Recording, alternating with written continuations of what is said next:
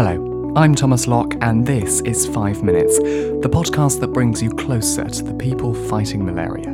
Today, I'm joined by Dr Alekos Simoni of Imperial College London. He's part of the Target Malaria consortium of researchers using genetic engineering to eliminate malaria. This is 5 Minutes with Dr Alekos Simoni.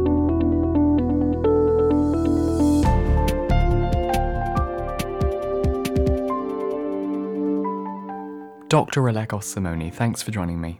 Thank you. What is Target Malaria? So Target Malaria is a not-for-profit research consortium, and we want to develop a cost-effective and sustainable genetic technology to modify malaria mosquitoes population to reduce malaria transmission. And how does Imperial College London fit into all of this? So what we are developing is a technology that will allow us to reduce the population number of mosquitoes that transmit malaria. And Target Malaria, it's based on three pillars. One is the science, which is behind the project to develop this novel genetic technology. One is the stakeholder engagement, and one is regulation. So the Imperial College team is based on developing the technology itself. You mentioned this technology. How do genetically modified mosquitoes reduce transmission? So what we are developing is a technology which is based on gene drive. And our aim is to reduce the population size of mosquitoes that transmit malaria. We are doing that using two tools. One is making the female mosquitoes sterile, or the other tool is biasing the sex ratio of the population towards males. In this way, we can reduce the population size of the mosquito. And the gene drive, which is at the base of our technology, allows us to spread this genetic modification into a wild whole population to reduce the population size. What's the difference between gene drives, which is what you're talking about, and genetic engineering? A gene drive is based on genetic engineering, but is a particular type of modification. It's a genetic element that can bias its own inheritance in the offspring. So usually, since we have two copies of each gene, every modification has a 50% chance of being inherited in the progeny, because one copy comes from the mother, one copy comes from the father. A gene drive, instead, is a genetic element which is always inherited in the progeny.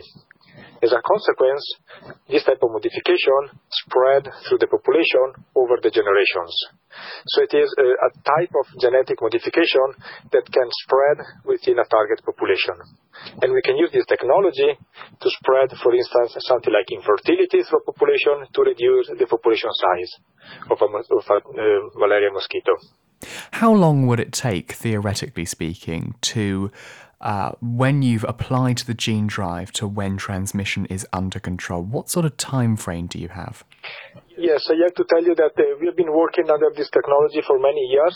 It's a project that started about 15 years ago. How long it will take in the field to have an effect in malaria, that will depend on the release rate of the mosquitoes.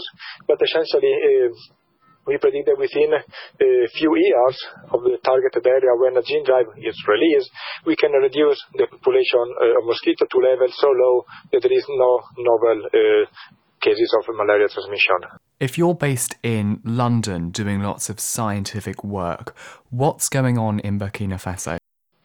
So we are collaborators. We are co-developing the technology with our other partners in Africa. We have three partners in Africa at the moment. One is in Burkina Faso, one in Mali, and one in Uganda.